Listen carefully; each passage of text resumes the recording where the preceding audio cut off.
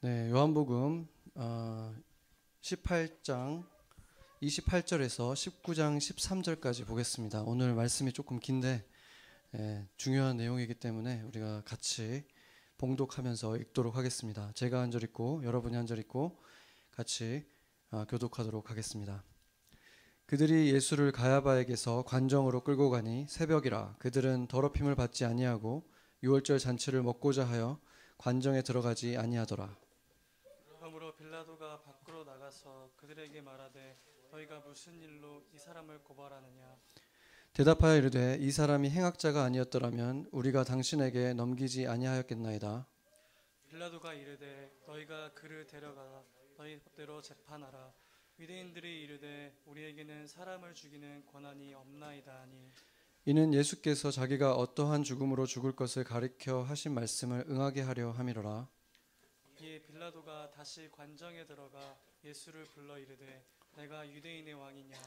예수께서 대답하시되 이는 내가 스스로 하는 말이냐 다른 사람들이 나에 대하여 내게 한 말이냐. 빌라도가 대답하되 내가 유대인이냐. 내 나라 사람과 대제사장들이 너를 내게 넘겼으니 내가 무엇을 하였느냐. 예수께서 대답하시되 내 나라는 이 세상에 속한 것이 아니니라. 만일 내 나라가 이 세상에 속한 것이었더라면 내 종들이 싸워 나로 유대인들에게 넘겨지지 않게 하였으리라. 이제 내 나라는 여기에 속한 것이 아니니라. 빌라도가 이르되 그러면 내가 왕이 아니냐. 예수께서 대답하시되 내 말과 같이 내가 왕이니라. 내가 이를 위하여 태어났으며 이를 위하여 세상에 왔나니 곧 진리에 대하여 증언하려 함이로라. 무릇 진리에 속한 자는 내 음성을 듣느니라 하신대. 빌라도가 이르되 진리가 무엇이냐 하더라. 이 말을 하고 다시 유대인들에게 나아가서 이르되 나는 그에게서 아무 죄도 찾지 못하였노라. 유월절이면 내가 너희에게 한 사람을 놓아주는 전례가 있으니 그러면 너희는 내가 유대인의 왕을 너희에게 놓아주기를 원하느냐 하니 그들이 또 소리질러 이르되 이 사람이 아니라 바라바라 하니 바라바는 강도였더라. 이에 빌라도가 예수를 데려다가 채찍질하더라. 군인들이 가시나무로 관을 엮어 그의 머리에 씌우고 자색 옷을 입히고 앞에 가서 이르되 유대인의 왕이여 평안할지어다 하며 손으로 때리더라. 빌라도가 다시 밖으로 나가 말하되 보라 이 사람을 데리고 너희에게 나오나니 이는 내가 그에게서 아무 죄도 찾지 못한 것을 너희로 알게 하려 함이로라 하더라. 이에 예수께서 가시관을 쓰고 자색 옷을 입고 나오시니 빌라도가 그들에게 말하되 보라 이 사람이로라 하매 대제사장들과 아랫사람들이 예수를 보고 소리질러 이르되 십자가에 못 박으소서 십자가에 못 박으소서 하는지라. 빌라도가 이르되 너희가 친히 데려다 십자가에 못 박으라. 나는 그에게서 죄를 찾지 못하였노라. 유대인들이 대답하되 우리에게 법이 있으니 그 법대로 하면 그가 당연히 죽을 것은 그가 자기를 하나님의 아들이라 함이니이다.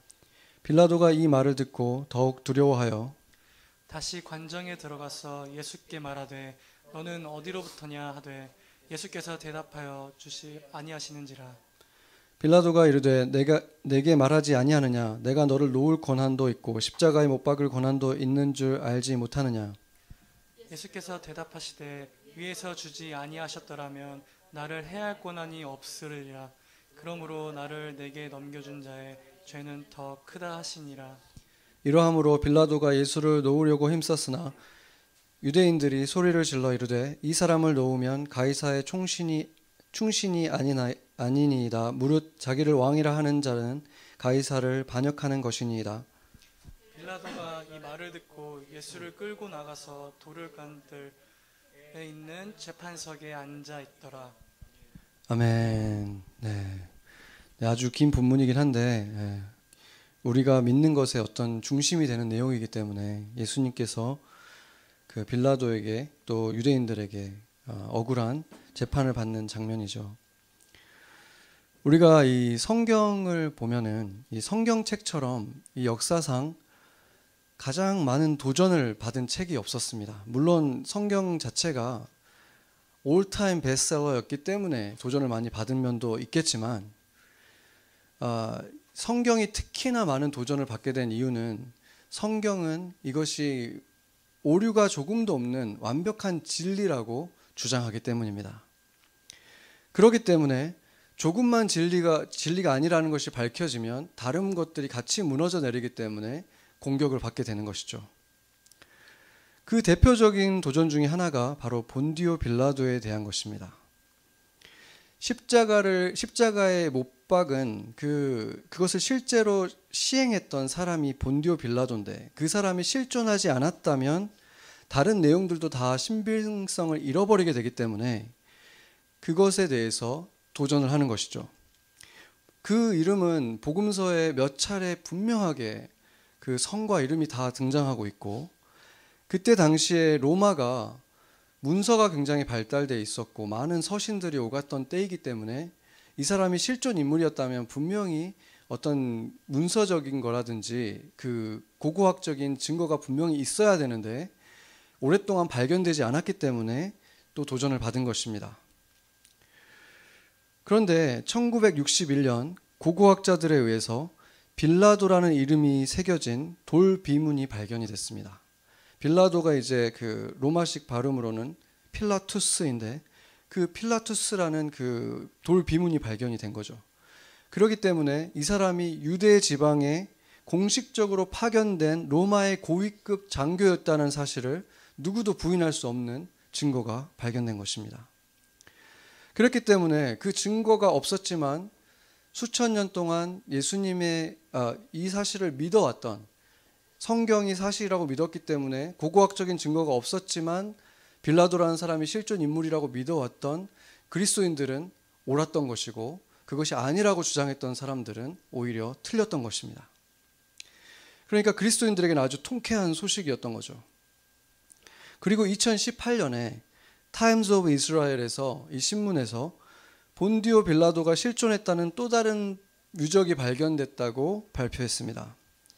이스라엘 발굴협회지에서 게시된 증거는 반지였는데, 그 반지가 처음 발견된 거는 1969년이었는데 최근 들어서 2018년쯤에 이제 그 복원이 완료가 된 거예요. 복원을 이제 했는데 다른 많은 유적들과 발견됐기 때문에 그게 이제 좀 늦게 된 것 같아요.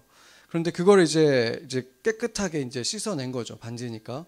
그걸 해봤더니 거기에 빌라도의 것이다라는 그 글씨가 써 있었던 거예요. 필라투스라는 것이 또 써 있었다는 것입니다.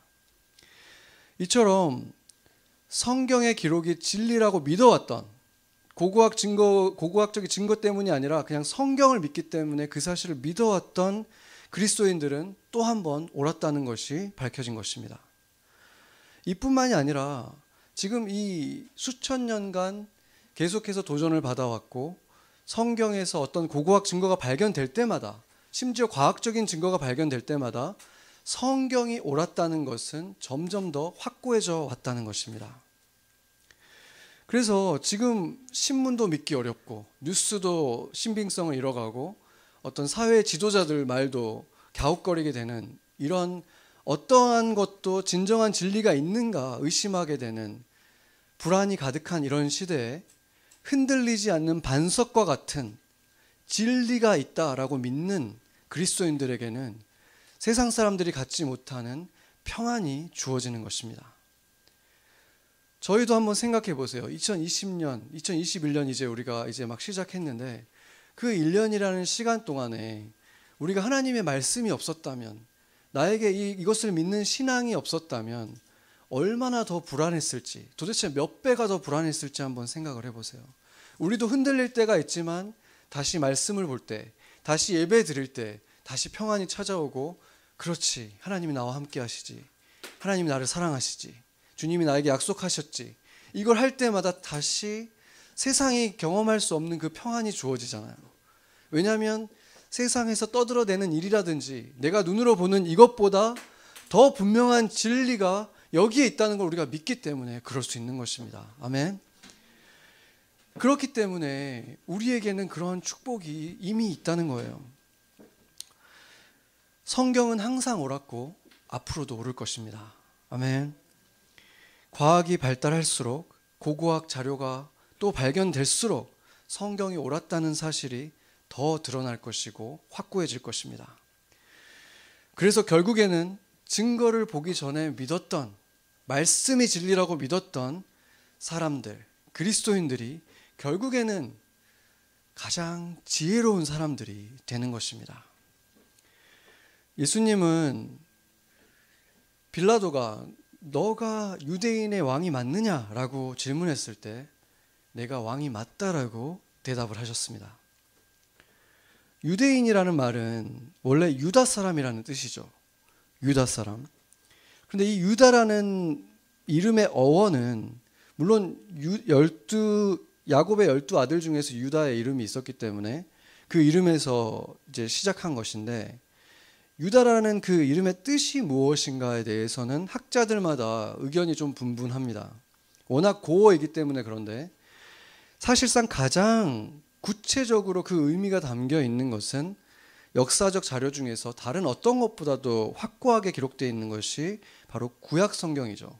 구약 성경 창세기 29장 35절을 보면은 이렇게 말하고 있습니다.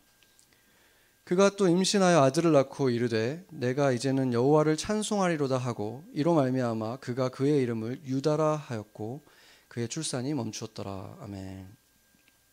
여기서 보면은 이제는 여호와를 찬송하리로다라고 말을 했잖아요.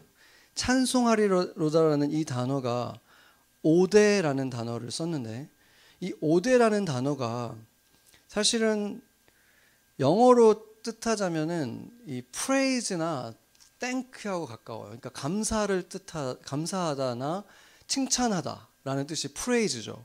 이 두 의미에 더 가깝습니다. 그래서 노래한다는 의미도 있지만 이 두 의미가 포함된 노래를 하는 것을 말하는 거거든요.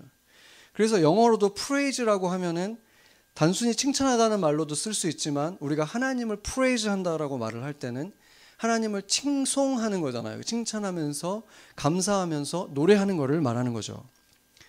그래서 여호와를 찬송한다라는 그 두 가지 단어가 합쳐져서 만들어진 게 바로 유다인 거예요.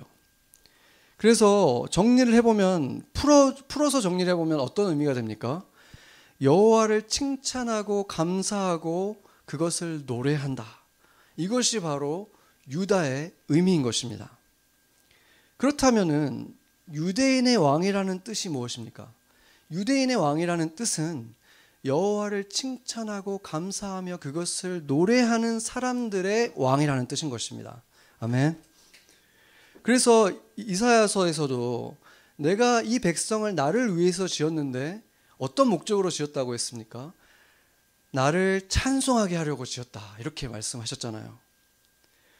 근데 그 의미를 시편에서 보면은 또 이렇게 말하고 있어요. 시편 105편 1절을 보면 여호와께 감사하고 그의 이름을 불러 아뢰며 그가 하는 일을 만민 중에 알게 할지어다. 아멘.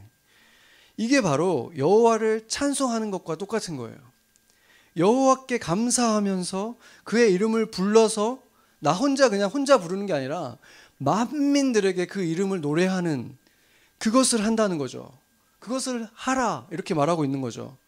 그렇기 때문에 유대인들은 바로 이것을 위해서 지어졌고 그것이 그들의 존재의 목적이다라고 지금 시편이 말하고 있는 것입니다. 그러니까 예수님은 바로 그런 자들의 왕이라고 말하는 거예요. 혈통이 아니라 영적인 유대인들, 바로 그 일을 하는 사람들의 왕이다. 왜냐하면 유다도 사실상 이스라엘 사람 전체를 지금 유대인이라고 부르잖아요. 유다 족속만 유대인이라고 부르지 않잖아요. 그거는 이미 유다 혈통만을 말하는 게 아니라는 것을 이미 말하고 있는 거예요. 그렇기 때문에 혈통이 아니라 하나님을 칭찬하고 감사하며 그것을 만천하에 노래하는 사람들이 왕으로 삼고 경배하는 그 사람들이, 그 왕이 바로 예수님이시다, 이런 의미인 것입니다.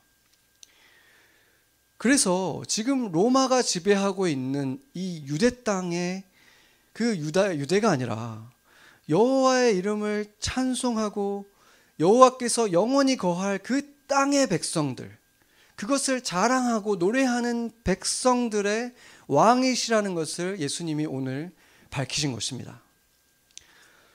오늘 본문과 복음서의 내용들을 종합해 보면 유대인 종교 지도자들은 이들의 모습을 보면은 아주 심각한 위선들이 곳곳에서 드러나는데, 그들이 지금 예수님과 함께 빌라도를 찾아갔는데 빌라도의 관저에는 안 들어갔다고 말을 하고 있어요. 왜 안 들어갔다라고 말하냐면 유월절 기간이 아직 안 끝났기 때문에 자신들을 더럽히지 않기 위해서 그 음식을 먹으려면 자기가 그 이방인들의 그 집에 들어가면 안 되기 때문에 지금 그래서 안 들어갔다 이렇게 말을 하고 있는데, 이게 얼마나 위선적입니까? 그렇다면 그 이방인을 만나지도 말았어야 되잖아요.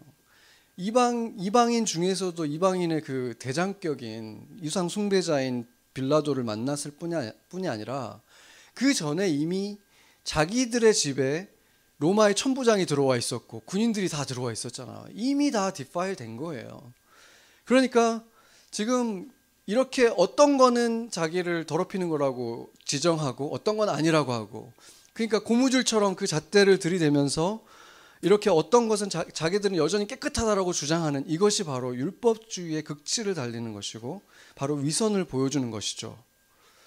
그래서 어디서부터 어디까지 자기 편리한 대로 결정했을 뿐 진정한 하나님 앞에서의 거룩함은 관심이 없었던 모습을 보여주는 것입니다.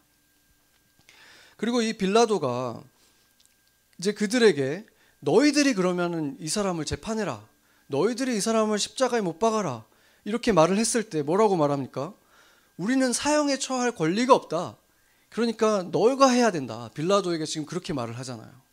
그렇죠? 그런데 그것도 거짓말이었습니다. 그들은 종교적이나 도덕적인 이유로 자신들이 판단했을 때 사형에 처해야 되는 사람들은 사형에 처하고 있었습니다. 우리가 사도행전 7장에 보면은 스데반 집사를 그들이 돌로 쳐서 죽였잖아요. 그리고 나중에 사울이 뭐라 그럽니까? 자기가 그 유대인 지도자들에게 명을 받고 온 곳들을 다니면서 그리스도인들을 잡아 가두고 죽이기까지 했다라고 자기가 회고를 하거든요. 그런 걸 보면 이미 죽이고 있었다는 거예요. 그렇게 사형을 처해 왔으면서도 지금 예수를 자기들이 돌로 쳐 죽이는 거에 대해서 부담을 느꼈기 때문에 그거를 지금 죽이고는 싶은데 자기 손으로 죽이는 거에 대한 부담 때문에 떠넘긴 것입니다. 왜 그러냐면 유대인들이 예수님 이전에 싫어했던 사람이 또 하나 있었죠. 세례 요한이었잖아요. 세례 요한은 그들을 보고 독사의 자식들을 하면서 위선자들이라고 계속해서 비난을 해왔기 때문에 죽이고 싶었는데 못 죽였어요. 민중들이 두려워서 못 죽인 거예요. 그 사람의 영향력이 너무 컸기 때문에. 그래서 누가 죽였습니까? 헤롯이 죽였잖아요. 이방인이 죽였기 때문에 잠잠할 수 있었다는 것을 봤기 때문에 이제 예수도 바로 이방인의 손을 빌려서 죽이려고 했던 그들의 그 비열한 모습이 여기에서 드러난 것입니다. 그래서 어떻게 보면은 빌라도는 좀 억울한 거죠. 지금 상황을 보면 한 신문의 컬럼을 보니까 한 변호사가 크리스찬이신 분인데 자기가 보기에는 본디오 빌라도는 좀 억울하다라고 주장을 했습니다. 그 사도신경에 보면은 본디오 빌라도에게 고난을 받으사, 본디오 빌라도가 마치 주범인 것처럼 돼 있는데 복음서의 기록을 자기가 면밀히 살펴보니까 그는 예수님을 풀어주려고 노력을 굉장히 많이 한 거예요. 최선을 다했다는 것이 명백하고, 그렇기 때문에 실제로 주범은 유대인들이다라고 그분이 주장을 하더라고요. 그러고 보면은 좀 억울할 수 있죠. 그 흔적들이 많이 보이는데 제가 정리를 해보면, 몇 가지로 정리를 해보면 이렇습니다. 그는 이제 그 로마의 총독으로서 재판을 할 수 있는 권리를 가지고 있었어요. 이 사람이. 오늘 본문 마지막에도 그 사람이 지금 본디오 빌라도가 재판석에 앉아있다라고 말을 하죠. 그러니까 무죄 유죄를 지금 선고할 수 있는 자리에 있는데 이 사람이 3번이나 예수가 죄가 없다라고 3번이나 공식적으로 무죄를 선고를 했던 거예요. 그랬죠. 그리고 나서 오늘 본문에는 없지만 다른 복음서에 보면 헤롯에게 또 보내요. 그러니까 이 사람도 이 계속해서 사람들이 지금 요구를 하는데 자기도 이 사람이 죄가 없다는 게 자기가 보기에는 확실하니까. 근데 이 사람들이 들어보니까 갈릴리 사람이라는 걸 들었잖아요. 근데 갈릴리는 헤롯의 관할 지역이기 때문에 보낸 거예요. 헤롯이 그러면 심판하게 해라. 그랬는데 헤롯도 결국엔 그냥 보내잖아요. 다시 빌라도에게. 근데 그때도 보면은 이 대제사장이 어떻게 하냐면 헤롯이 죽이게 하려고 헤롯을 또 푸시해요. 그러니까 꼭 빌라도가 죽이는 게 목적이 아니라 이방인이 어떻게 해서든 죽이게 하기 위해서 목적은 그냥 거기에 있었던 것 뿐인 거죠. 네, 그런 노력을 또 했었고, 그 다음에 마지막 이제 최종의 목적은 뭐였냐면 바라바와의 교환을 또 제시하잖아요. 이 바라바에 대해서 어떤 사람인가에 대해서는 사실상 이 복음서에서 어느 정도 이 힌트들이 있긴 있는데 이 신학자들마다 좀 의견이 좀 달라요. 그래서 두 가지 종류의 사람일 가능성이 있는데, 한 가지는 성경에 나와 있기로는 이 사람이 아주 흉악하고 폭력적인 사람이었다는 것은 분명한데, 또 한 가지는 밀란에 참여했던 사람이라고 말을 하거든요. 그런데 그 밀란이 반드시 독립운동이었는지는 알 수가 없는 거예요. 그냥 폭력적인 사람이었기 때문에 어떤 그냥 정부와 부딪혔던 걸 수도 있는 거고, 실제로 어떤 폭력적이면서 독립운동가이기도 할 수 있는 거죠. 그런데 그 사람이 어떤 사람이었든지 간에 확실한 것은 사람들이 절대로 원하지 않는 사람이었다는 거예요. 이 사람이 놓아주면 절대 안 된다고 생각하는 사람이었던 것은 너무나 분명한 거죠. 예를 들어서 지금 한국에 어떤 뭐 범죄자가 출소를 최근에 했나요? 하려고 했을 때 막 이 사람은 출소시키면 안 된다라고 막 그런 것들이 있었잖아요. 그러니까 바로 그런 사람인 거예요. 절대 풀어지면 안 된다라고 생각했던 그런 흉악한 살인자 같은 사람이기 때문에 빌라도가 왜 이런 사람을 내밀었겠습니까? 모든 사람들이 다 알고 아주 지금 악명이 높았다고 얘기를 하거든요, 성경이. 그러니까 내가 이 사람을 들이내면 차마 예수를 그냥 풀어주라고 얘기하겠지. 그 정도 되는 사람이니까 지금 많은 노력을 해봤는데 안 통하니까 마지막으로 지금 이 방법까지 쓴 거거든요. 이런 자를 풀어달라고는 안 할 거야 라고 지금 빌라도가 제시를 한 거예요. 그리고 만약에 이 사람이 독립운동가였다면 가장 싫어할 사람이 누구겠습니까? 바로 대제사장들이죠. 그들은 지금 시저로부터 임명을 받은 사람이잖아요. 매년 대제사장이 바뀌었다라고 말한다는 것은 이미 그들의 시스템은 지금 로마 황제로부터 지금 선택을 받아서 거기에 서 있기 때문에 한마디로 로마가 있는 거가 그들에게는 권리를 누릴 수 있는 시간인 거예요. 그렇기 때문에 독립운동가들이 가장 싫어했던, 우리로 치면은 친일파와 같은 사람이 바로 지금 이 대제사장들이기 때문에 이 사람이 풀어지는 게 가장 싫은 거죠. 그러니까 두 가지 어떤 사람이었든지 간에 바라바가 나오는 거는 누구도 원하지 않았던, 분명히 싫어했던 사람인데 이 사람보다도 예수가 더 싫다라고 지금 이들이 주장을 한 거죠. 그러니까 지금 그러고 나니까 빌라도도 이제 두 손 두 발을 닫은 거예요. 이런 일이 벌어진 것입니다.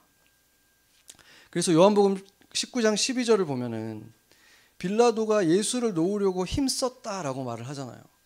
힘을 썼는데 유대인들이 계속 소리를 질러서 뭐라 그러냐면, 이 사람을 만약에 놓아주면은 당신은 가이사의 충신이 아닙니다라고 말을 하고, 자기가 지금 왕이라고 주장하는 이 사람을 놔준다는 것은 가이사에게 반역하는 거다라고 말을 하니까 그거가 이제 두려운 거를 이제 딱 찍은 거죠. 이 사람들이 지금 로마 총독으로서 가장 두려워하는 사람은 가이사잖아요. 예수에 대해서도 두려움이 있긴 있었지만 더 두려운 것은 실제 힘을 가지고 있던 가이사가 더 두려웠기 때문에 결국에는 만약에 이 대제사장들이 가이사에게 어떤 상고를 하거나 이런 게 일어날까 봐 두려워서 결국에는 대제사장이 원하는 대로 해주고 말았던 것입니다. 물론 이 비열한 사람들, 비겁한 사람들 때문에 지금 이 십자가의 사건이 일어난 것이고, 예수님이 억울하게 결국에는 풀려나지 못하고 이렇게 십자가를 지게 되셨지만, 결국에는 또 큰 그림 속에서, 영원한 그림 속에서는 하나님도 이 일들이 일어나는 것을 막지 않으신 이유가 있었던 거죠. 그게 무엇입니까? 이방인과 유대인들의 이 합작품이 되게 한 거예요. 그 둘 다 공범이 되게 한 것입니다.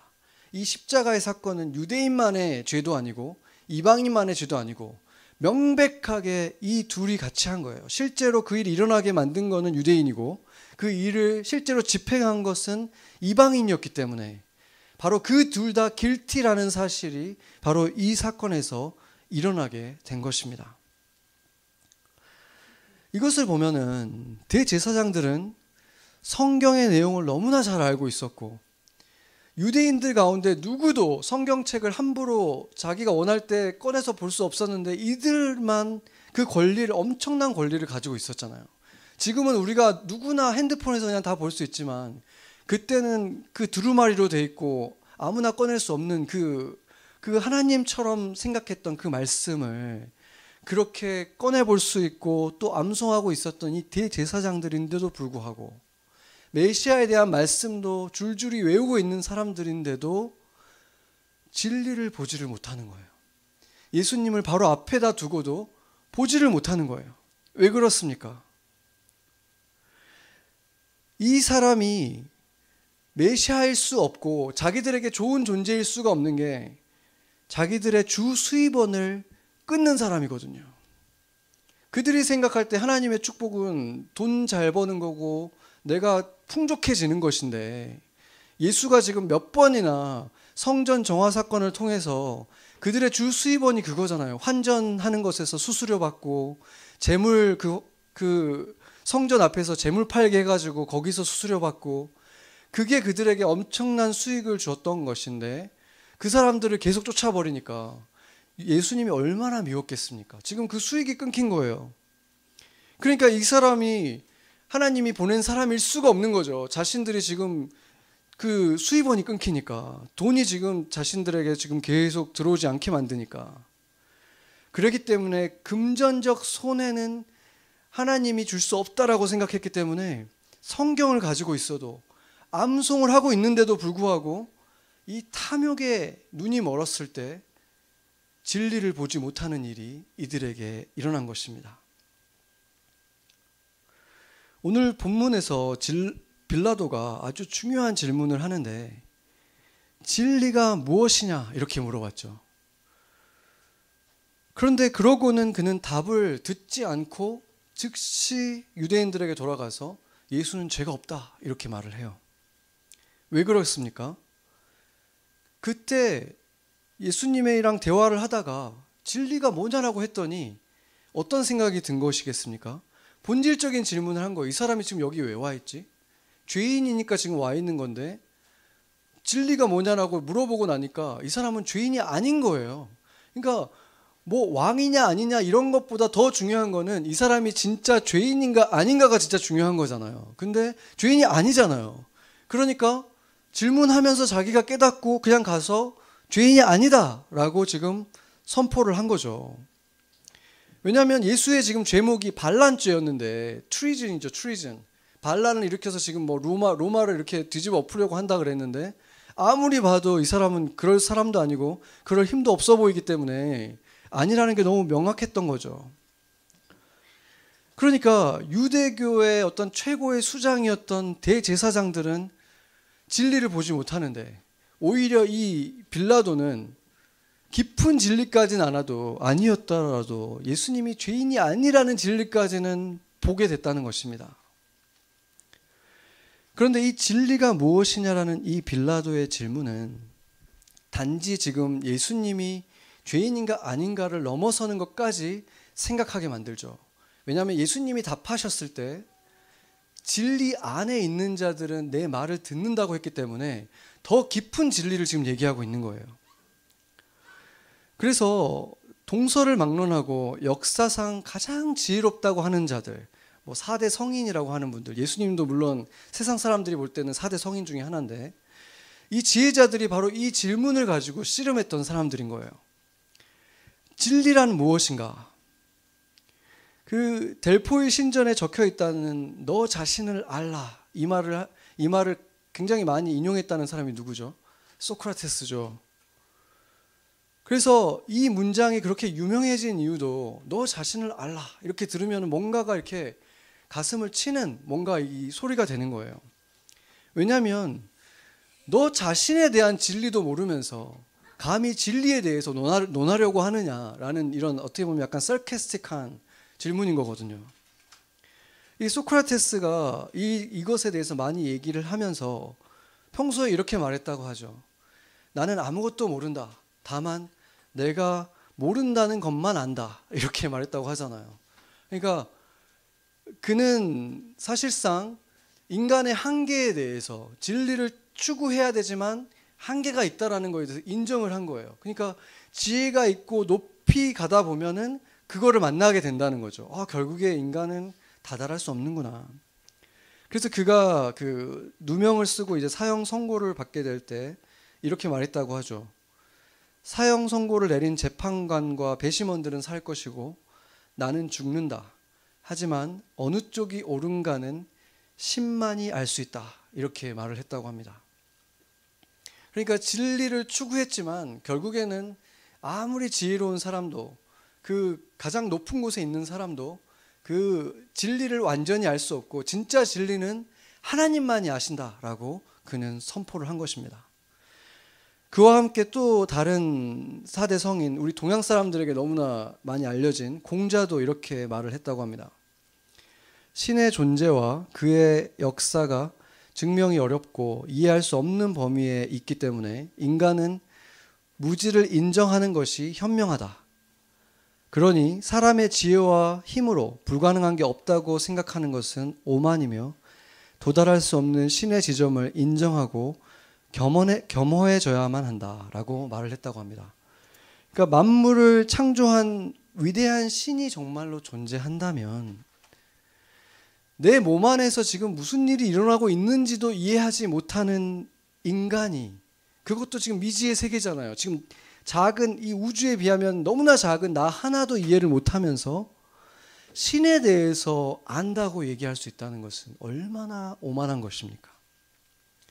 그래서 지혜가 있다면 소크라테스나 공자처럼 그 사실을 인정할 수밖에 없는 거예요. 나는 신에 대해서 알 수 없다. 알 수 없다는 사실만 나는 안다. 이렇게 해야 되는 것이죠.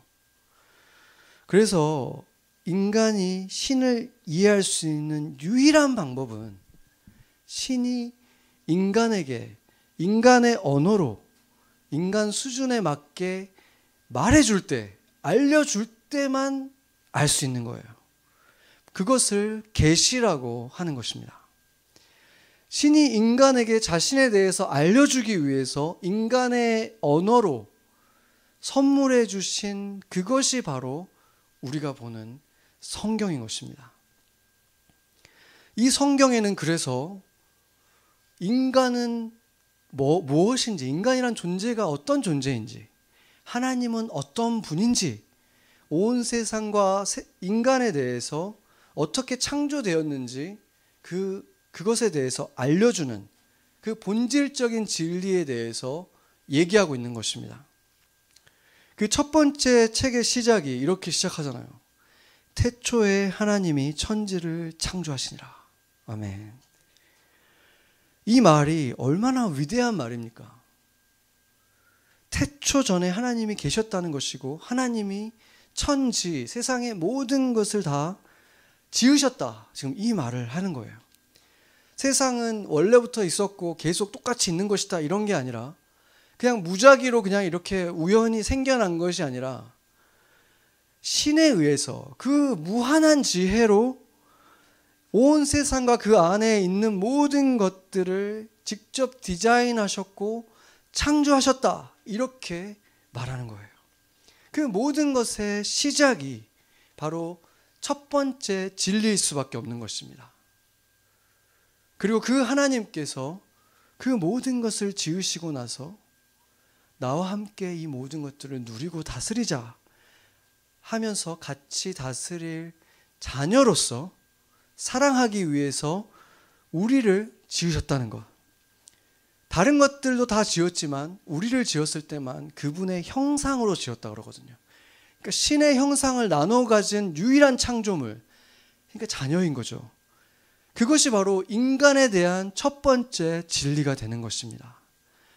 하나님의 모습, 하나님의 어떤 것들을 소유한 다른 창조물들이 상상할 수 없는 어떤 진짜 다른 존재, 그 존재가 바로 우리라는 사실을, 우리는 그냥 사랑을 하나님께서 그냥 지으신 것이 아니라 같이 사랑을 하면서 살아가기 위해서 만든 존재라는 것입니다. 두 번째 진리는 하나님이 자녀로 지으셨기 때문에 모든 창조물들 가운데에서 가장 아름답고 가장 지혜로웠던 인간은 안타깝게도 자아 도취에 빠지게 되고, 자신 위에 하나님 두는 것을 싫어하게 되고, 자신이 스스로 신이 되고 자신이 스스로 주인이 되려고 하는 오만에 빠지게 됩니다. 그것을 통해서 생명의 근원이신 하나님을 무시하고 하나님을 인정하지 않는 그 모든 죄의 원죄라고 하는 거죠. 그 큰 죄를 범하고 만 거예요. 하나님을 하나님으로 인정하지 않는 것으로부터 모든 죄가 시작되잖아요. 그 죄가 그렇게 시작되었다는 것입니다. 그리고 세 번째 진리는, 그럼에도 하나님은 자식과 같은 인간이 완전히 멸망하는 것을 두고 보실 수가 없었다고 성경은 말하고 있습니다. 그래서 천사들을 보내시기도 하고 무서운 징계를 내리시기도 하고, 때로는 상상을 초월하는 방법으로 바다를 가르는 방식으로 그들에게 구원의 손길을 보내시기도 하고, 또 돌판에다 글을 새겨서 그들이 잊지 말으라고 그렇게 하나님을 경외하는 백성을 세우시기 위한, 하나님께서 그렇게 새롭게 하는 일들을 계속해서 일으키셨습니다. 그러나 그 모든 노력에도 인간은 잠시 하나님께 돌아갔다가 다시 고집스럽게도 원점으로 다시 돌아가고 또 돌아간 것이 우리가 잘 아는 인류의 역사였습니다. 그리고 지금 우리가 세상의 사람들을 봐도, 지금 인간들을 봐도 마찬가지죠. 조금만 돈과 시간이 생기면, 여유가 생기면 금세 죄를 짓고 서로 더 많이 가지려고 하고 다른 이들을 괴롭히는데 힘을 쏟는 것이 인간의 모습입니다. 그래서 하나님은 그냥 인간의 힘으로는, 내가 그냥 도와주는 것만으로는 도저히 가망이 없는 이 인간들을 위해서 마지막으로 하나님이 직접 인간의 아기로 세상에 태어나는 정말로 충격적인, 인류 역사상 가장 충격적인 일을 일으키신 것입니다. 그리고는 30년 동안 나사렛이라고 하는 그 변방의 하찮은 동네에서 아주 지극히 낮은 빈민 중에 하나였던 노동자로서 가난과 갖은 고난을 다 감당하시면서 철저하게 인간으로 사셨던 것입니다. 저는 이걸 생각하면 너무 놀라운 거예요. 예수님께서 3년 동안 죽은 자도 일으키고 병자들을 고치고 이런 건 하나도 안 놀라워요. 하나님이신데 당연히 하실 수 있는 일이잖아요. 그게 놀라운 게 아니라 그 전에 30년 동안이나 그냥 인간의 아기로 그냥 넘어지기도 하고 뭐 꾸지람도 당하고 뭐 이렇게 이런 그냥 평범한 인간으로 그냥 소박한 음식을 먹고 이런 사람으로 30년이나 그렇게 너무나 평범하게 살아갔다는 거, 그게 생각하면 할수록 너무 놀라운 거예요. 그렇지 않습니까? 그게 더 충격적인 거죠. 그분이 온 세상을 지으신 태초의 하나님이 세상을 창조하시니라, 그 하나님이 그 변방에 그 빈민으로 30년을 살아가셨다는 것이, 그것이 얼마나 놀라운 일입니까?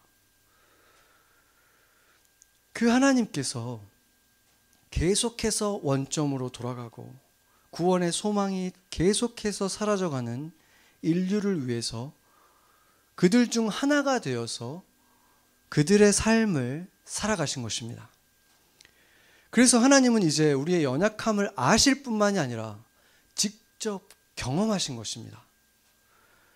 우리가 받는 그 유혹이나 연약함들, 고난들을 직접 다 겪으신 것입니다. 가족의 죽음도 겪으셨고 세상의 천대도 겪으셨고 억울한 누명도 쓰셨고 또 가까운 사람들이 자신을 믿어주지 않는 그 철저한 외로움도 겪으셨고, 지난주에 본 것처럼 정말 가까이에서 사랑하면서 믿었던 그 사람들에게서 바로 그 앞에 면전에서 배신을 당하고 그런 고통들을 다 겪으셨는데, 우리와 차이가 있다면 굳은 살에 박힐 때보다 새 살에 박힐 때가 가시가 주는 고통이 훨씬 더 크잖아요. 바로 죄가 없는 예수님이 당하실 때 훨씬 더 그 고통이 비할 수 없이 크셨을 거라는 것입니다. 우리가 배신당할 때도 고통되지만 우리도 배신한 적이 있기 때문에 우리는 그 고통이 예수님이 당한 것만큼 크지 않다는 거예요. 그렇게 예수님께서는, 그 3살 같은 예수님께서 사람들의 빈정거림을 당하고 배신을 당하고 탐욕과 멸시와 이 모든 것들을 당했을 때 예수님이 받으신 충격과 고통은 우리가 경험한 것과는 비교할 수가 없는 것입니다. 그리고 나서 예수님께서 지난 3년여 시간 동안은 하나님 나라에 대해서 가르치셨죠. 기적들을 일으키신 거 말고 가르치신 것은 한마디로 정의하자면 하나님 나라를 가르치셨는데, 뭐라고 가르치셨습니까? 하나님 나라에는 이제 불공평한 것도 없고 억울한 일도 없고 유전적으로 어떤 병이 자기에게 와서 선천적인 병도 없고 사고로 다치거나 폭풍 등 자연재해 때문에 죽는 일도 없고 배고픔도 없고 가난이나 아픔도 없다라는 것을 직접 보이시면서 다니셨어요. 또한 안식일에만이 아니라 모든 순간에 어느 날이든 일상 속에서도 하나님을 만나고 예배하는 삶을 살 수 있다라는 것을 보이셨습니다.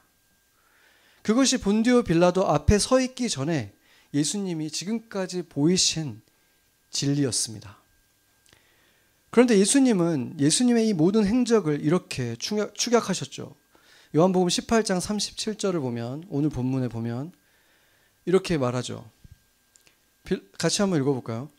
빌라도가 이르되 그러면 내가 왕이 아니냐? 예수께서 대답하시되 내 말과 같이 내가 왕이니라.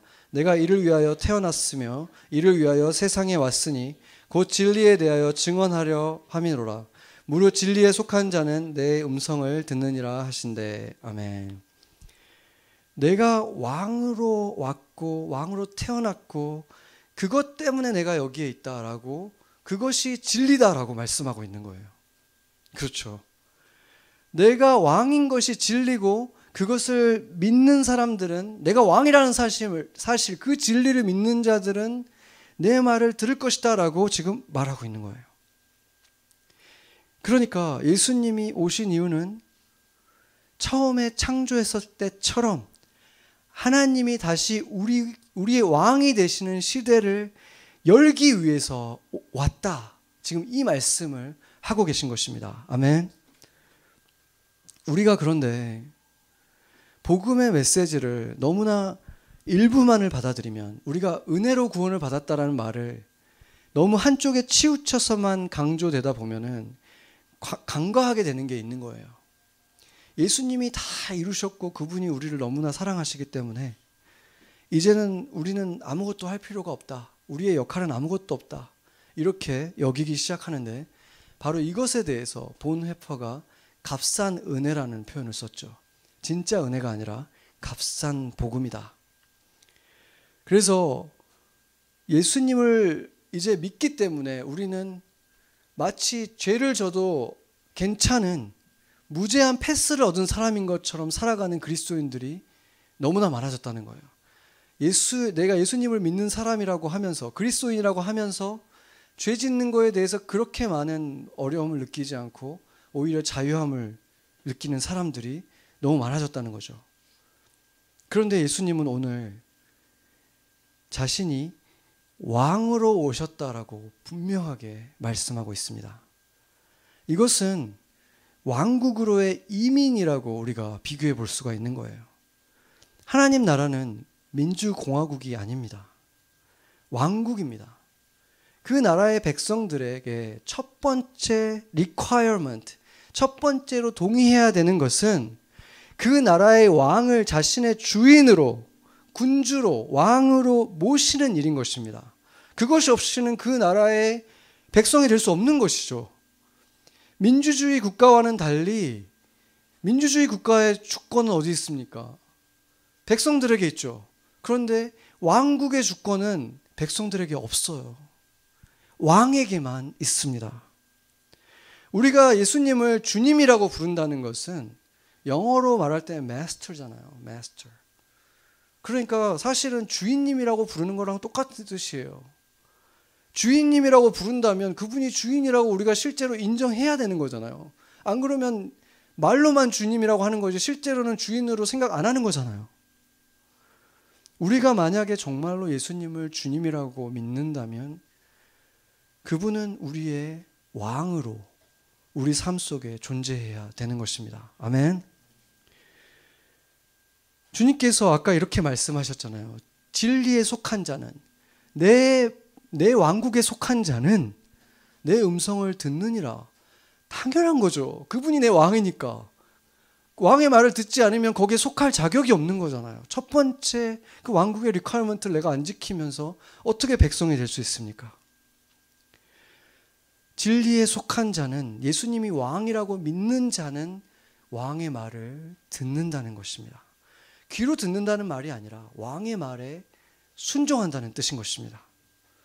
예전에 제가 감 믿기 시작한 어떤 분과 대화를 하는데 그분이 이제 어떤 직장을 옮기고 하는 그 과정 속에서 같이 잘 안 열리는 거예요. 어떤 그 직장에서 힘든 일이 있어서 옮기고 싶은데 그게 잘 안 돼서 저랑 같이 계속 이제 기도를 했는데 충분히 열릴 것 같은데 안 되는 거예요. 모든 스펙이나 이런 게 다 되고 분명히 돼야 되는데 자꾸 막히는 것을 경험하면서 우리가 이제 막 되게 열심히 기도를 했어요. 같이 막 모여서 기도도 하고 막 했는데 그러고 나서 결국에 열려서 정말 좋은 곳으로 가게 됐어요.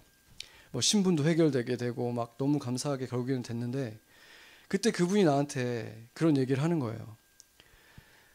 사실상 감사하긴 한데 자기가 지금 봤을 때는 그 길이 원래도 충분히 열렸어야 되는 일인데 안 열리다가 자기가 정말 진짜 마지막에 어떤 그 궁지에 몰려가지고 벼랑 끝에 선 것처럼 진짜 거의 금식하면서 기도를 하니까 그리고 주변 사람들한테 다 기도해 주세요 하면서 기도를 하니까 그게 열리더라는 거예요. 예전에는 그냥 예수님 안 믿을 때는 그냥 충분히 될 수 있는 일인데 오히려 예수님을 믿으니까 이런 거 하나하나 다 허락받고 기도해야만 되는 것 같다면서 약간 푸념 섞인 얘기를 이렇게 하는 거예요. 그런데 사실은 저도 그런 것들을 되게 많이 경험하게 됐거든요. 예수님을 믿고 나서. 그러면서 그때 제가 깨닫게 된 게 나에게는 이제 이런 것들을 허락받아야 되는 분이 계시는구나. 나한테 보스가 계시는구나. 이런 생각을 하게 된 거죠. 그런데 그분이 계신 게 행복한 거죠. 행복한 거예요. 우리가 허락받아야 되는 존재가 있는 거가 우리가 왕에게 허락을 구하지만 결국에는 주님께서 허락해 주시고 그 길을 열어주시고 살아간다면 그것은 이제 우리의 책임이 아니라 이제 왕의 책임이 된 거잖아요. 왕께서 인도하시는 길이라는 것이 컨펌이 된 거잖아요. 우리를 책임지시는 분이 그 길에 함께 하신다는 것이 되기 때문에 행복한 거죠. 그것을 믿지 않았다면 우리가 지난 1년 동안 얼마나 힘들었을지 우리가 생각해 본 것처럼 주님이 함께 하신다는 그 평강은 얼마나 주고 살 수 있는 것입니까? 마치 아빠가 그 물 안에 같이 있으면 자기가 키가 닿지 않는 곳에서도 수영이 능숙하지 않아도 아이들이 잠수를 해서 막 그냥 웃으면서 막 놀 수 있잖아요. 무슨 일 있으면 아빠가 금방 올 거니까. 그런 것과 같은 것이고 자신의 키보다 훨씬 높은 곳에 있어도 그곳이 아빠의 목 위라면 아빠의 목마를 탄 아이가 그 얼마나 그 행복한 표정을 짓고 있습니까? 거기서 떨어지면 큰일 나는 높이에 있는데도 그 한박 웃음을 지을 수 있다는 것은 자유한 거예요. 자기 마음대로 걸을 수 없지만 진짜 더 자유함을 거기에서 누리는 것과 같은 것입니다. 그래서 예수님에게 매이면 모든 것으로부터 자유해지지만 예수님에게 매이지 않으면 자유한 것 같지만 결국에는 세상 모든 것들의 눈치를 보면서 다 생각해 보면서 계산하면서 살아야 되는 세상 모든 것들의 노예로 결국에는 살아가게 되는 것입니다. 결국 로마의 군인들은 예수님의 옷을 벗기고 채찍질을 하고 너덜거리는 자색 헝겊을 가운처럼 입히고 가시 면류관을 만들어서 씌우고 막대기를 손에 쥐어졌다가 또 뺏어서 머리를 때리고 그러면서도 그 앞에서 절을 하면서 유대인의 왕이여 하면서 놀려댔습니다. 그것은 상징적인 것인데 유대인들도 그랬고 이방인들도 다 공범들이라는 거예요. 하나님을 알기 전에 우리의 모습이 바로 그랬던 것입니다. 자신들의 창조자고 우리가 숨 쉴 수 있는 이 호흡이 우리에게 있다는 것은 그 유일한 원천이 바로 하나님인데 그 진짜 왕을 알아보지 못하고 왕을 그렇게 놀리면서 이렇게 어리석게 굴었던 바로 인간들이 이방인도 그랬고 유대인도 그랬다는 거죠. 그런데 이 왕이신 예수님이 마지막으로 그들을 위해서 하신 일은 바로 자신을 마크리하고 놀리고 때리고 했던 이들의 죄를 다 뒤집어 쓰시고 죽는 것이었습니다. 지금 자신에게 그런 것들을 한 바로 그들을 위해서 그들의 죄를 뒤집어 쓰시고 죽는 선택을 하신 것입니다. 영국의 존경받는 신학자 존 스토트 목사님은 그의 책 기독교의 기본 진리에서 이렇게 말했습니다. 예수 그리스도가 그 순간 버림을 당하셨다. 간단히 말해 우리의 죄가 그리스도를 지옥으로 보낸 것이다. 그는 하나님으로부터 분리라는 형벌을 우리 대신 당하셨다. 왕국의 주권은 왕에게만 있다고 했죠. 그래서 예수 그리스도가 왕이지 않은 사람에게는 그 희생도 아무런 영향을 끼칠 수가 없는 것입니다. 그 희생의 값이 부족해서가 아니라 그 희생의 값은 모든 세상의 사람들을 구원하고도 남는 가치가 있지만 그를 왕으로 모시지 않는 사람은 그 왕국의 백성이 되지 못하는 사람에게는 아무런 법적 효력이 있을 수가 없는 것입니다. 예수님께서 그들에게 왕이 아니기 때문입니다. 여러분은 어떻습니까? 예수님을 진정 왕으로 모시고 있습니까? 내 삶의 결정을 내릴 때 주님께 묻고 있습니까? 허락을 구하고 있습니까? 하나님을 찬양하고 있습니까? 유대인의 왕이신 예수님을 위해서 여호와를 칭찬하고 감사하는 노래를 부르는 삶을, 그 삶의 예배를 드리고 있습니까? 그래서 내 주변의 사람들이 저 사람의 주인은 저 사람이 아니라 예수님인 것 같아 라는 그런 탄성이 나오고 있습니까? 빛나는 왕관 대신 가시 면류관을 쓰셨던 우리의 왕, 화려한 왕자가 아니라 거친 십자가 위에 벌거벗긴 채 비참하게 매달리셨던 이 예수가 여러분의 왕이십니까? 같이 기도하시겠습니다.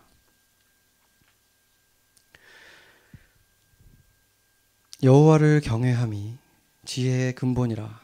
그의 계명을 지키는 자는 다 훌륭한 지각을 가진 자이니 여호와를 찬양함이 영원히 계속되리로다. 아멘. 주님, 우리는 예수님을 주님이라고 부르면서 내가 주인 노릇을 얼마나 많이 하였는지 모릅니다. 주님이 값을 주고 사셨기 때문에 내 것은 아무것도 없는데 몸도 내 것처럼, 돈도 내 것처럼, 시간도 내 것처럼 내 마음대로 살았음에도 은혜로 살고 있었습니다. 그러나 삶으로 예수님을 찬양하는 백성으로 우리의 왕이신 예수님의 이름을 노래하며 그의 뜻을 묻고 따르는 삶을 지금부터 영원히 살아가길 원합니다. 내가 주인 행세할 때가 아니라 예수님이 주인이실 때 우리가 진정한 자유를 얻는다는 것을 기억하고 그 진리 속에서 살아가도록 도와주시옵소서. 일상에서 여호와를 찬양하고 감사하며 노래하는 길을 보이시며 주님께서 그 길을 구체적으로 보이실 때 우리가 왕이 명령하신 것에 백성으로서 순종하며 따르겠습니다. 우리의 칭찬과 감사와 찬양받기에 합당하신 왕이신 예수님의 이름으로 기도합니다. 아멘.